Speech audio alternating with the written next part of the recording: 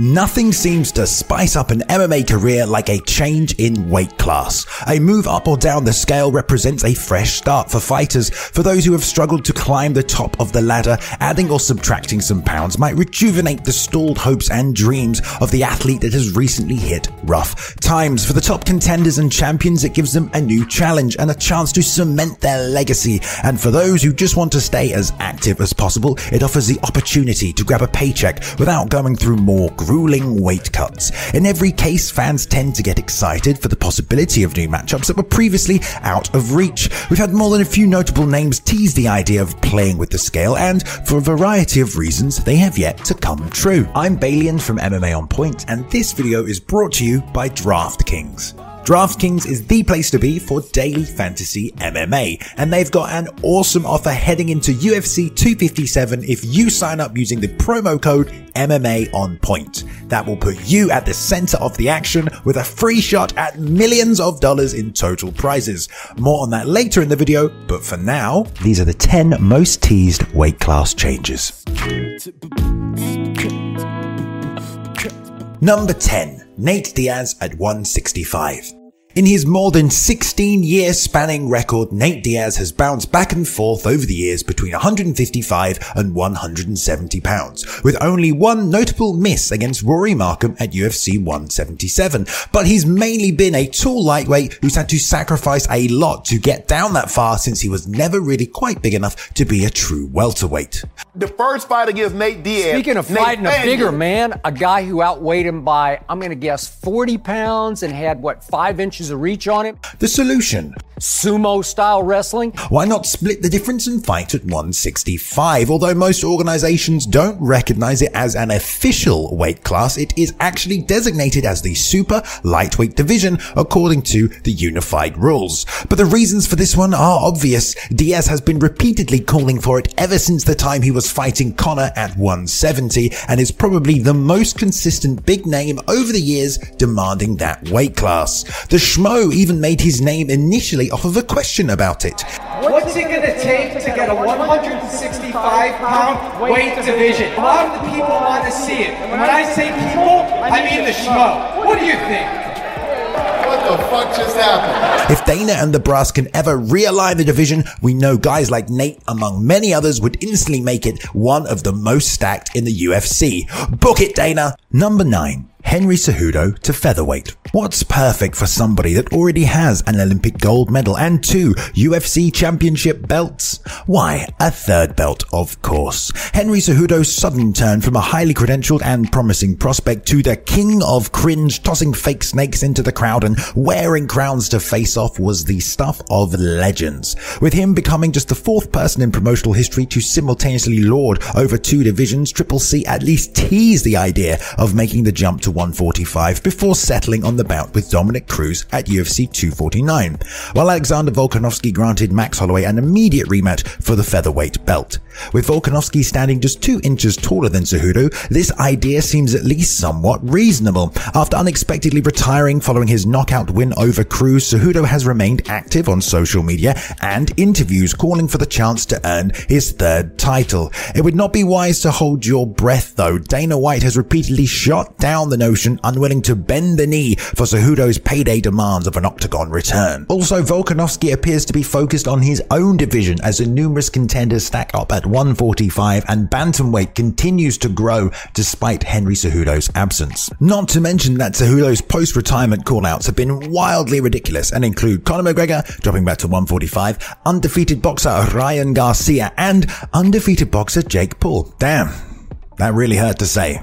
Number 8. Khabib Nurmagomedov to welterweight. To be fair, Khabib Nurmagomedov has repeatedly said he wasn't interested in moving up and down divisions, and being the wonderful fight fans we are, that didn't stop anybody from speculating on what the undefeated Dagestani would look like at 170. And it seemed natural to wonder. Khabib has ragdolled some of the greatest names in lightweight with relative ease, using a relentless wrestling-based attack coupled with tremendous strength. The idea of him being able to replicate his success at welterweight doesn't seem far-fetched at all. After all, he did fight 11 times in the division before making his way to the octagon. Additionally, his weight cuts haven't exactly been peaches and cream, with him stepping in heavy versus Abel Trujillo, and then the tiramisu-influenced cancellation of the cursed Tony Ferguson fight, dropping down to 155 from this reported near 190-pound walk-around weight seemed like it was taking its toll. Still, the Eagle completed his run in the UFC, having never competed outside the 155-pound division,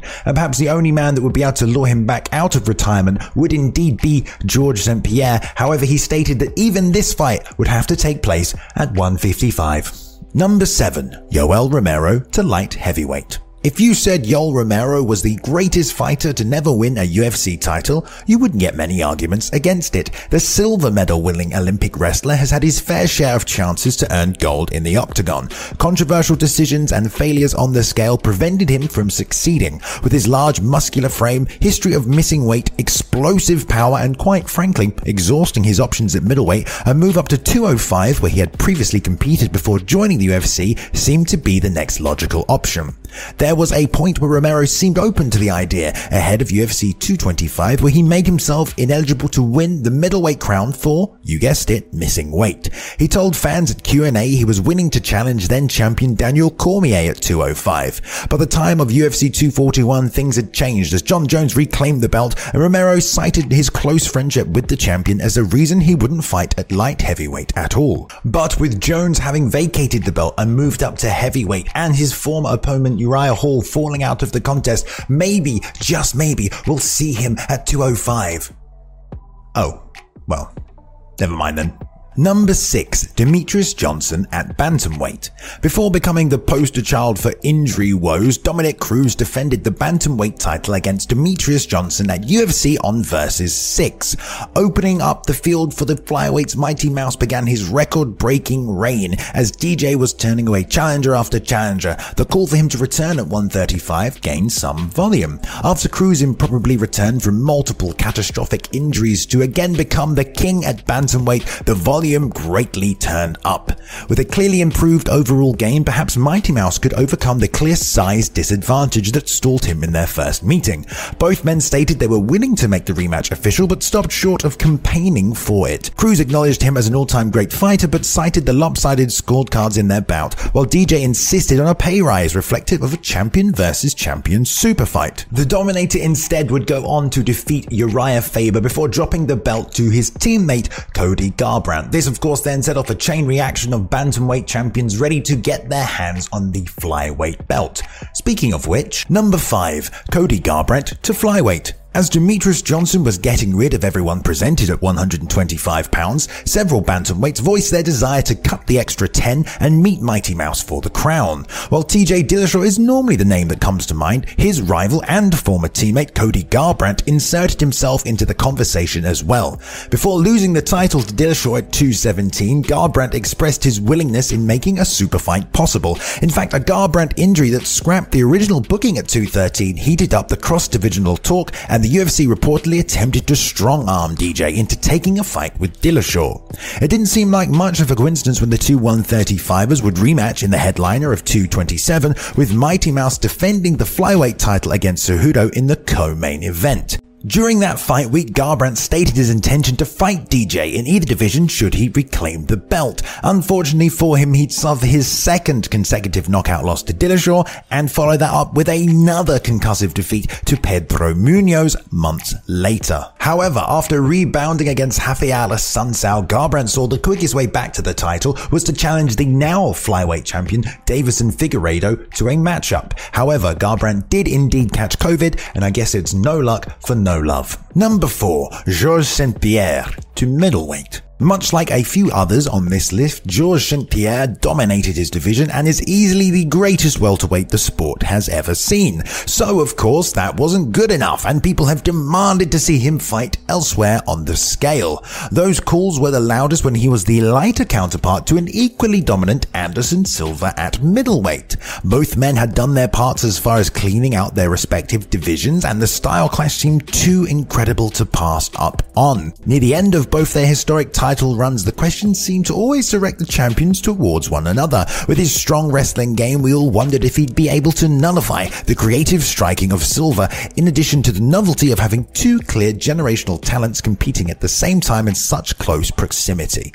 But for one reason or another, it just never happened. Whether a new contender would emerge or Silver would seemingly be punished for a few uninspired performances, the fight would never happen. For GSP, his reasoning stemmed from the difficulty in adding the appropriate level of bulk to be an effective middleweight. Over the 4 years after Silver was dethroned, GSP ended his own 4-year sabbatical to capture the belt from Michael Bisping. He vacated shortly afterwards, citing health issues while maintaining the weight, but there's now a demand for him to drop to 155 and fight Khabib Nurmagomedov. However, don't get your hopes up, as in classic fashion, Georges St. Pierre remains as cryptic as those crop circles he is so obsessed with. Number 3, Jose Aldo to lightweight. As Jose Aldo dominated the featherweight division in both the WEC and the UFC, he always seemed at his worst for wear at weigh-ins. With a drawn-in face and at times struggling to stand up straight, the clock seemed to be ticking on his days at 145. When then top lightweight contender Anthony Pettis signed to fight Aldo in his featherweight debut,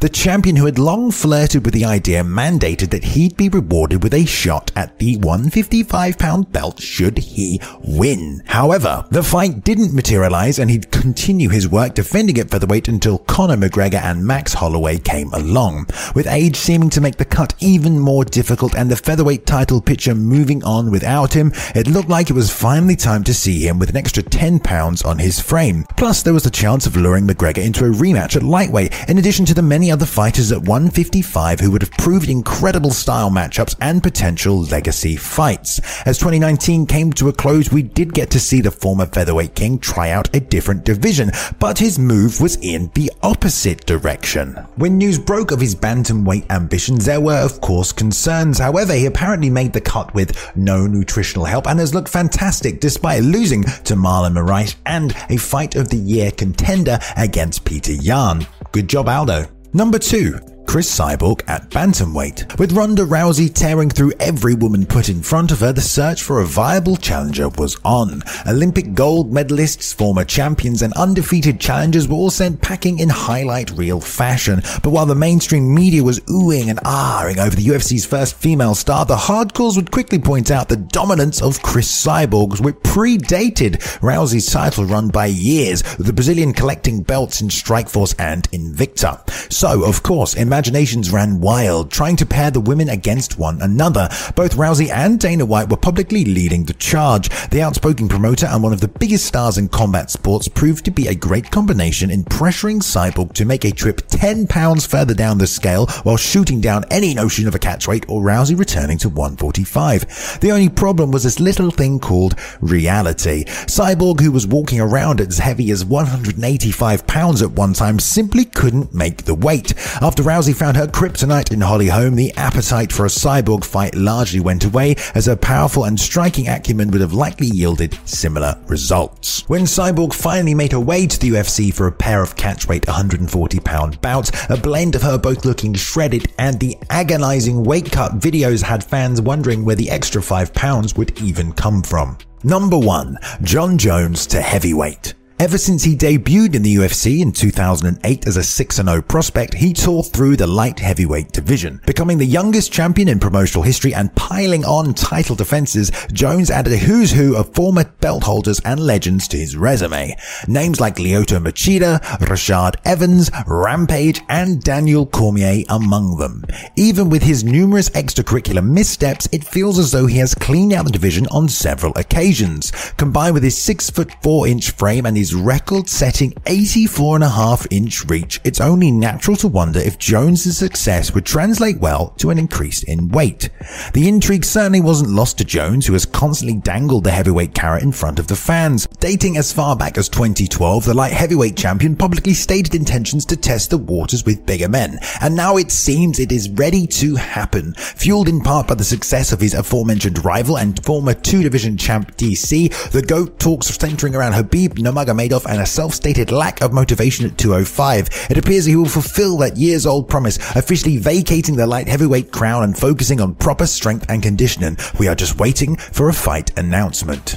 Fight fans, I want to thank DraftKings one more time for sponsoring this video. Fantasy MMA is a blast. I've been doing it for years and it's going to make UFC 257 that much more fun. And there are millions of dollars in total prizes up for grabs. Playing is so simple. You've got a $50,000 salary cap to work with. You pick 6 fighters that each have their own assigned salary. You put your squad together under that $50,000 cap and you've got a team. So, say I want Conor McGregor, being a more high-value fighter, I'm going to need to find a way to offset that. Maybe I'll take someone like Marina Rodriguez, who is an underdog. I think she has a solid chance, and now I can afford Conor on my squad. Once you've got your team, watch them rack up fantasy points on Saturday night for advances, takedowns, knockdowns, and more. The full rules and scoring can be found on DraftKings.com/MMA. New users use the promo code MMA on point during sign up and get a free shot at millions of dollars in total prizes. There are millions of dollars in total prizes up for grabs all week long. Shout out to Ben Rosette and the excellent music he provided during the intro video. His music can be found on streaming platforms everywhere. There is a link in the description, and follow him at Ben Rosette on Instagram and on Twitter. Thank you to the writer of today's video, Rob Palin. You can follow him on Twitter at @TheRobertPalin. A shout out to today's video editor, Thomas Walsh. You can follow him on Instagram at Big Beat Visual. Thank you very much for watching, everyone, today. Please go ahead and like and subscribe if you did enjoy the content. We upload at least 3 videos every week for your viewing pleasure. Go ahead and leave a comment below if you want to join in the discussion, and follow us on Twitter at MMA on point and myself at Balian_plays. You can now jump in and join the community Discord as well if you want to continue the discussion further, and I hope you've enjoyed yourselves. I'll see you in the next one.